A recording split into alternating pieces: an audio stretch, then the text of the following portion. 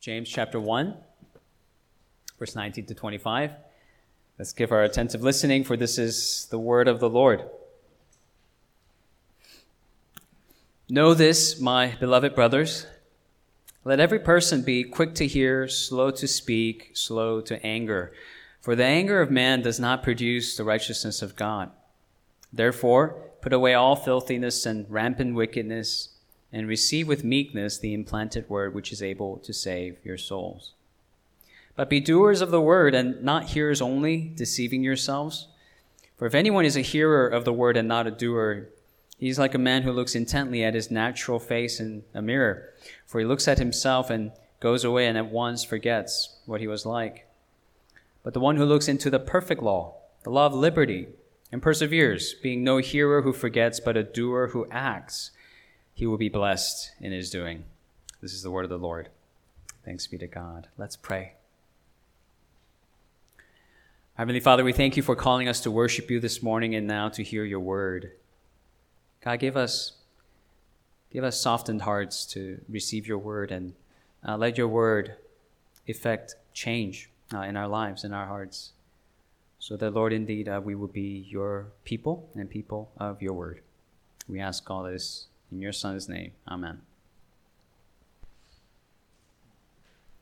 So we're continuing in the book of James, and so far we've looked at how James has been really addressing for the Christians what real faith in real life looks like. And he starts off with talking about our trials, right?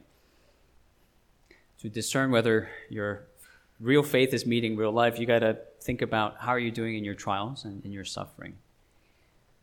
And then he starts talking about how we handle our money and the seasons of financial wealth or poverty, because, faith must be tangible there as well.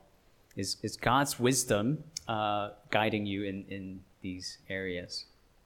And I think at this point, if I was a church member under the Apostle James's care or Pastor James's care, I would already feel like, wow, James, this is getting really real. This is getting really practical.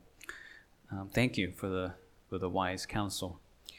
And then here's James in today's passage saying, hold up, wait a minute, there's more. Know this, my beloved brothers.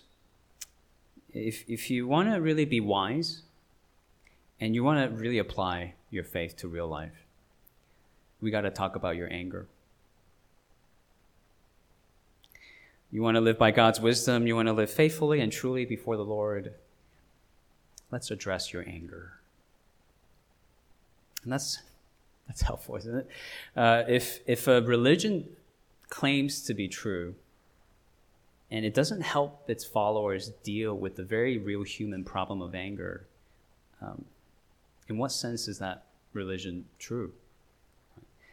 And James is an intensely practical letter. All of the theology in James comes with a tangible application. It reminds me of something my seminary professor, John Frame, used to say. All of theology is application. If it's true theology, it's application. And James is that type of an application theologian. He's all about bringing theology to bear on our lives and on our hearts. And so our passage today addresses something that is relevant to all of us, to me, to you, and that is our anger. Two things I want to observe with you broadly from this passage, divide the passage into these two parts. First, how we should address our anger, and second, why we should address our anger. All right, the how and the why. Okay, so point number one, how we should address our anger. The most immediate command concerning anger here is to be slow to anger. Right? It's not, don't ever be angry. It's be slow at becoming angry. Be slow, which implies what? When we get angry, we're prone to be quick. We're quick to anger. One of the ways that I think people who love cars judge the quality of a car is how fast it can go from 0 miles per hour to 60 miles per hour. So if you have what's called a 2-second car, that's a car that can go from 0 to 60 in 2 seconds, an incredibly fast, strong engine. And I think our anger engine is even faster than that. It's incredibly powerful. And it can go from 0 being at peace and friendly, kind, to 60 being angry and mean in less than a second. Powerful engine. And the first thing God tells us is, be slower. Be more like a Prius. Be more like a Kia. No offense to those of you who drive Kias. As you drag the car along the highway, remind yourself, this is how fast my anger should be. This is how difficult it should be to speed up my anger. God is saying, take all the time you need. Take all the time you can in getting angry. And the command is very helpfully accompanied by other commands that teach us just how to slow ourselves down a bit. First, be quick to do something else, and that is to hear, to listen. As opposed to our two more common and maybe natural responses in our anger, and that is to speak and or to run, to avoid, to isolate. He's saying, move differently in your anger. Listen, meaning you got to stick around. Don't run, don't avoid, and lean in. Because apart from that, you can't do what he's saying here. Listen. Hear. Okay, hear what exactly and hear who? There's two parts to that. First answer to that is listen to someone other than yourself, because to be slow to speak means you're not speaking. So who are you listening to? Well, not yourself, not your own thoughts, the usual thought patterns that enter into our minds in our moment of anger, our reactive thoughts, our judgmental thoughts, the I am the judge and jury of the court kind of self-justifying thoughts, impatient thoughts. Be quick to hear something else other than your own thoughts. And the verse before this, in verse 18, it said, we are brought forth by God's word of truth. Later in 21, it says, we receive the implanted word. So this command to hear is sandwiched between the two verses about the word of God. So the first thing then, in context, we have to hear is the voice of God. The voice of God communicated to us in his word. That's what we are to first lean into and hear. Okay. What is God saying to you in your moment of anger?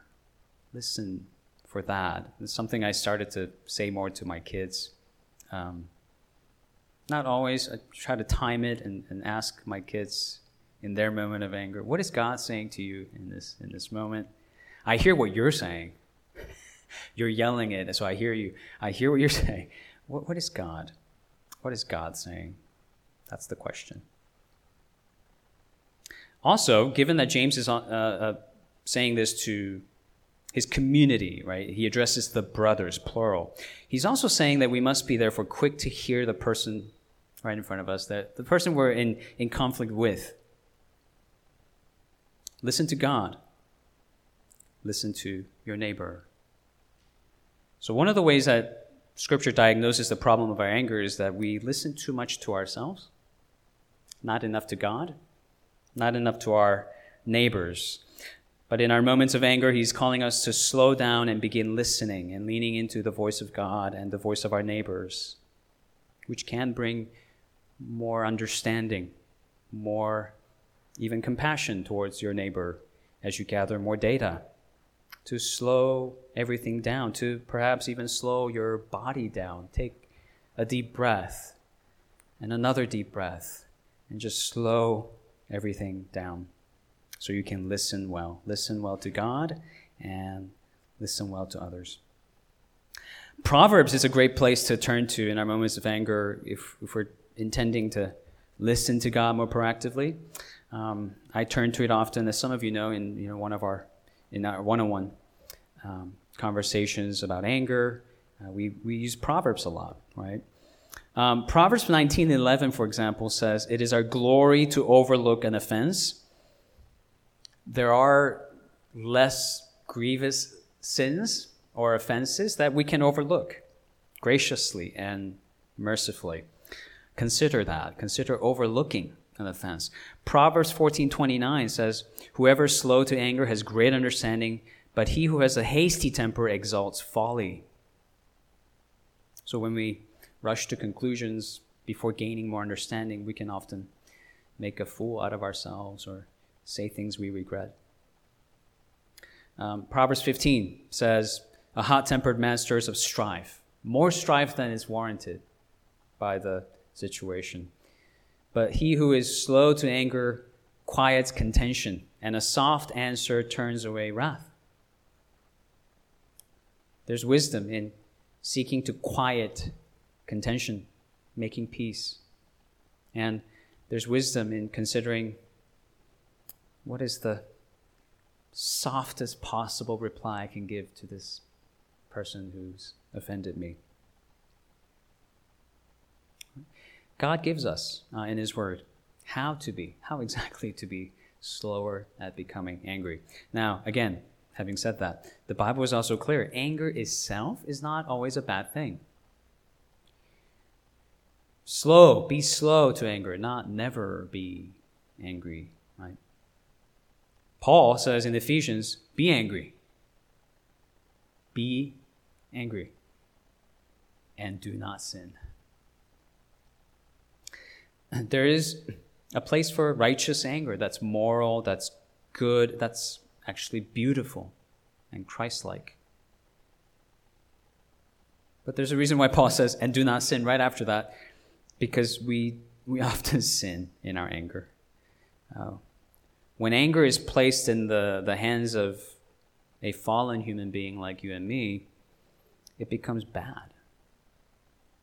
It becomes bad anger. It becomes something ugly, something sinful.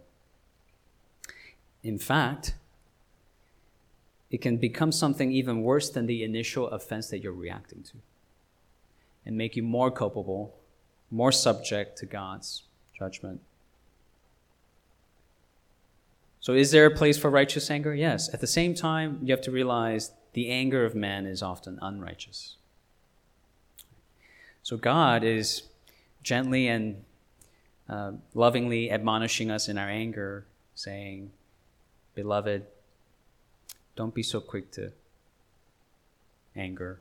Don't be so quick to call something out because it's wrong, and really consider whether you've listened enough. And consider how it is you're calling something out, whether there's sinful anger in you driving you to do so, whether you are using ungodly means to address ungodliness, whether you're harboring in your heart self-righteousness, impatience, pride, rudeness, because that would place you on the same boat as your offender in God's eyes. It's equally ungodly, equally upsets God. Your bad anger can rightly anger Him. So, like a father instructing his little children, God is saying to us, children, you're not very good at this. You're not good at anger. Listen to me. Listen to my teaching. Listen to my instruction. Don't do anger your way. Listen to me and do it my way. Let me guide you in how to do anger so you can do it wisely. Do it slowly. Do it lovingly. Be slow to speak, quick to hear, slow to anger. So those are some of the hows that James lays out for us. Okay, why? Why are we addressing this? Is it simply because as Christians we should be decent? As Christians we need to never show anger and just bottle things up or be somebody sort of emotional punching bag? No, not at all. Again, there's a time to be angry, but God is cautioning us from the bad anger that we have to look out for. Why? Why does this matter so much to God? How we go about anger, even if it is anger at something that's truly wrong. And the reason he gives us is simply this: because it is who you are. You are God's beloved children. You're saints. James is addressing the saints as beloved, God's beloved children, and therefore he's essentially saying, be like your beloved Father, who is slow to anger and abounding in steadfast love. Conform to him. Because the flip side of this is, if we are not conforming to God, we are conforming to something anti-God, something opposed to him and his character, something devilish, something wicked. So the warning makes sense, starting from verse 20 and on. The anger of man does not produce the righteousness of God.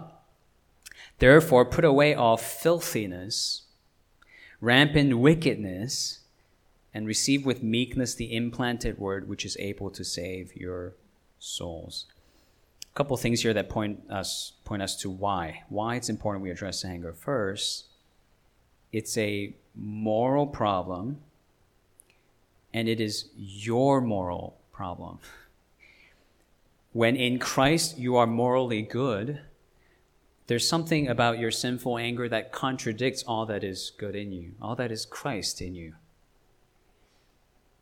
So the anger of man is not just this emotionally unpleasant thing or humanly indecent thing. In God's eyes, it's a morally vile, filthy thing within us.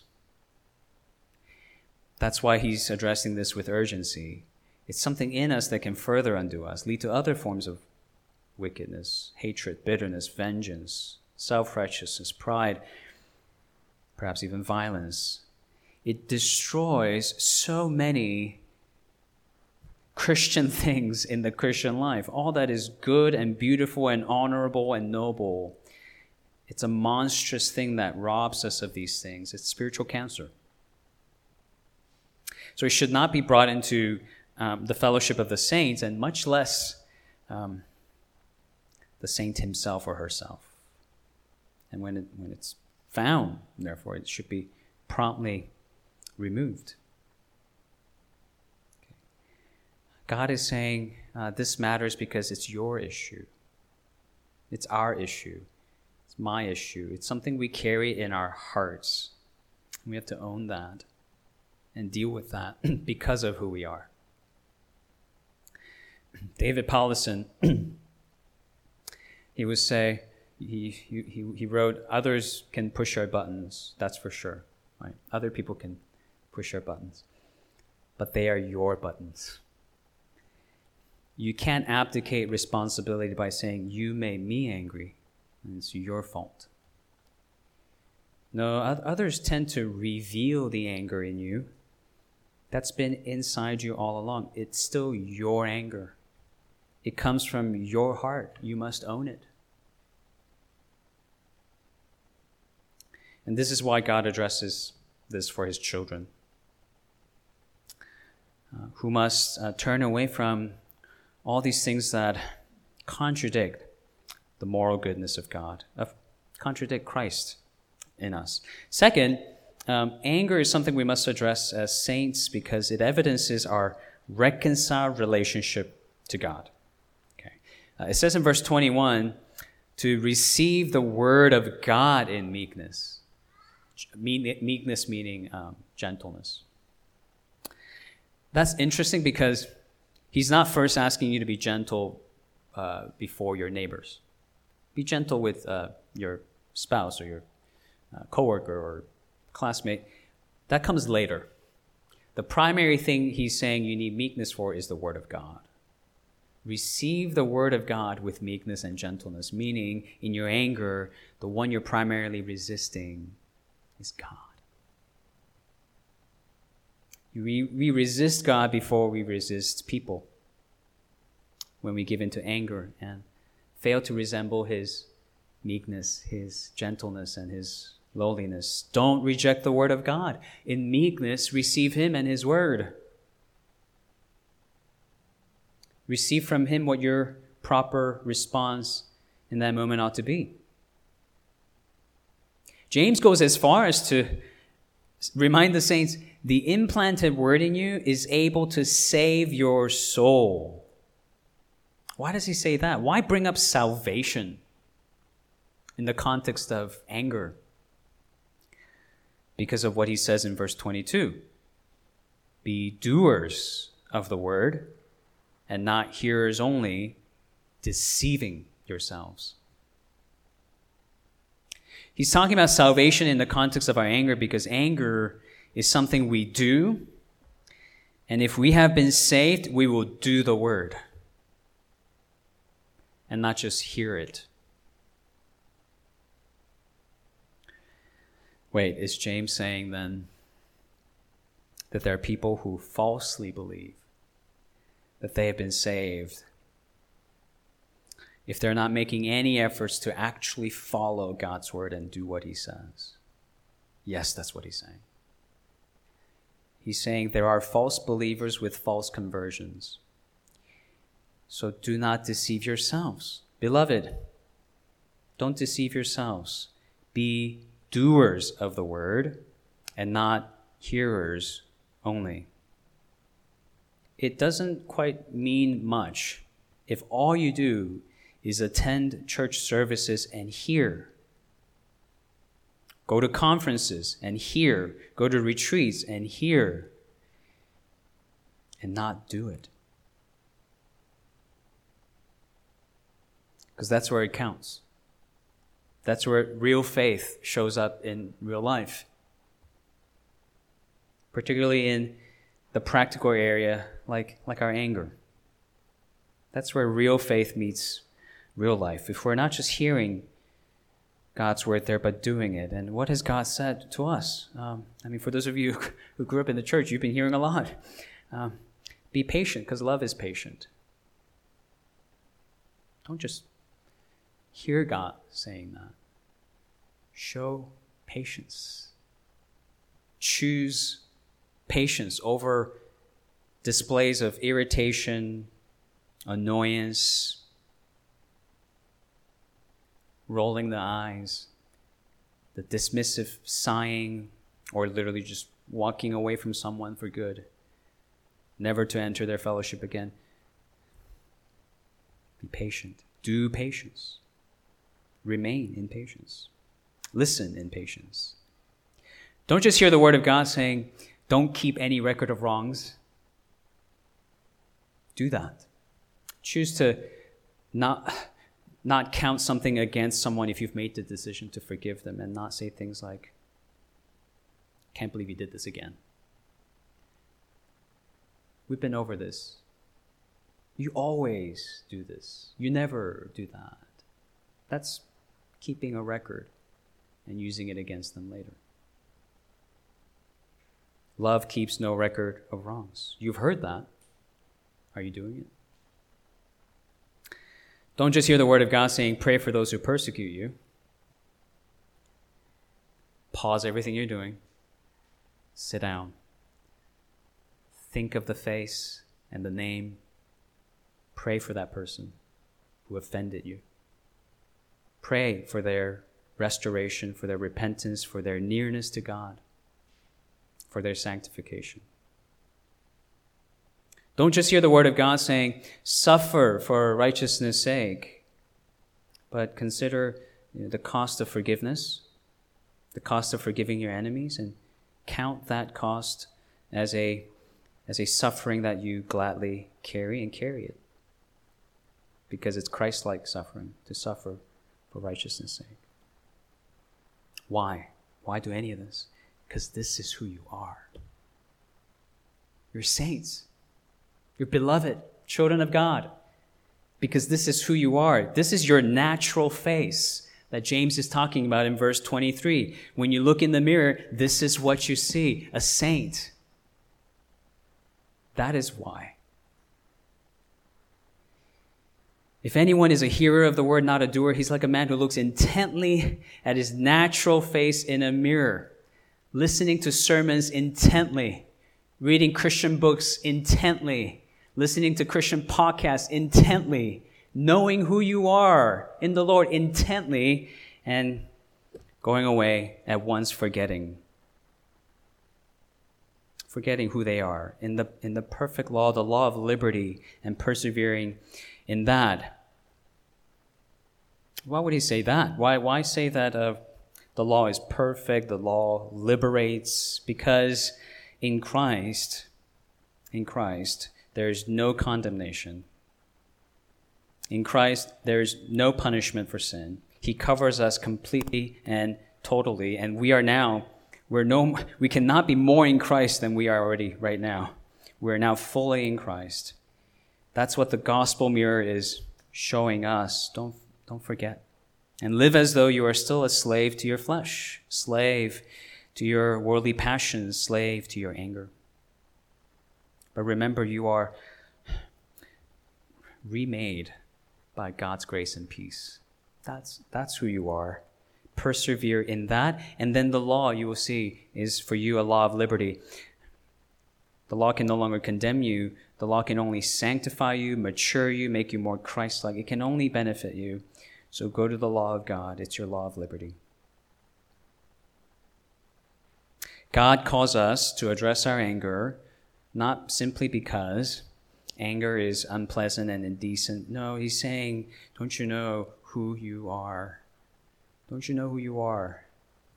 And be, therefore, who you are. And do who you are. So he gives us the why. And being the practical practitioner, pastor he is, he gives us the how. Are Christians great at this? Are they good at this? Slow to anger, listening, abiding, and patiently enduring. James wouldn't be writing this if they were. This letter would not exist if Christians were just nailing this. He's writing this because Christians kind of suck at this. But can Christians grow in this? Can they mature in this direction? James wouldn't be writing this if they can't grow and move in this direction.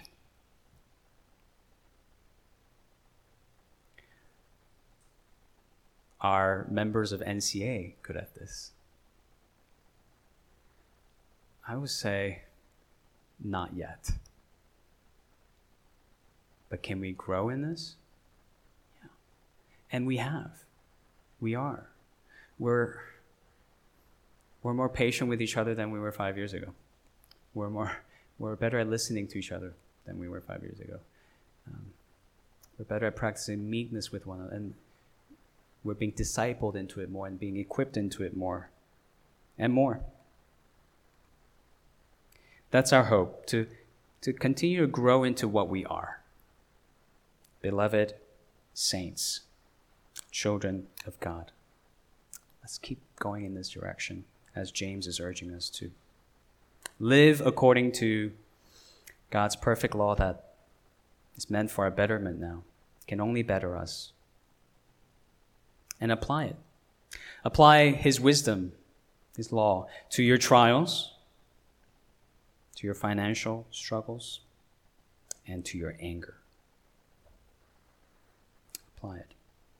Apply it in your moments of anger. Apply it in the moment of encountering other people's anger, because there's a temptation to separate ourselves as much as possible from angry people, isn't there?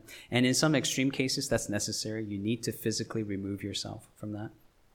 But in other cases, let's consider how we can draw near even to them, because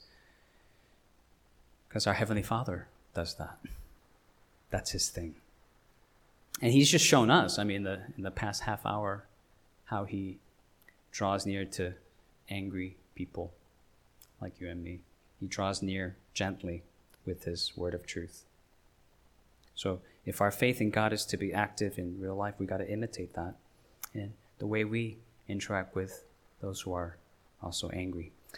And that's why we want to be discipled.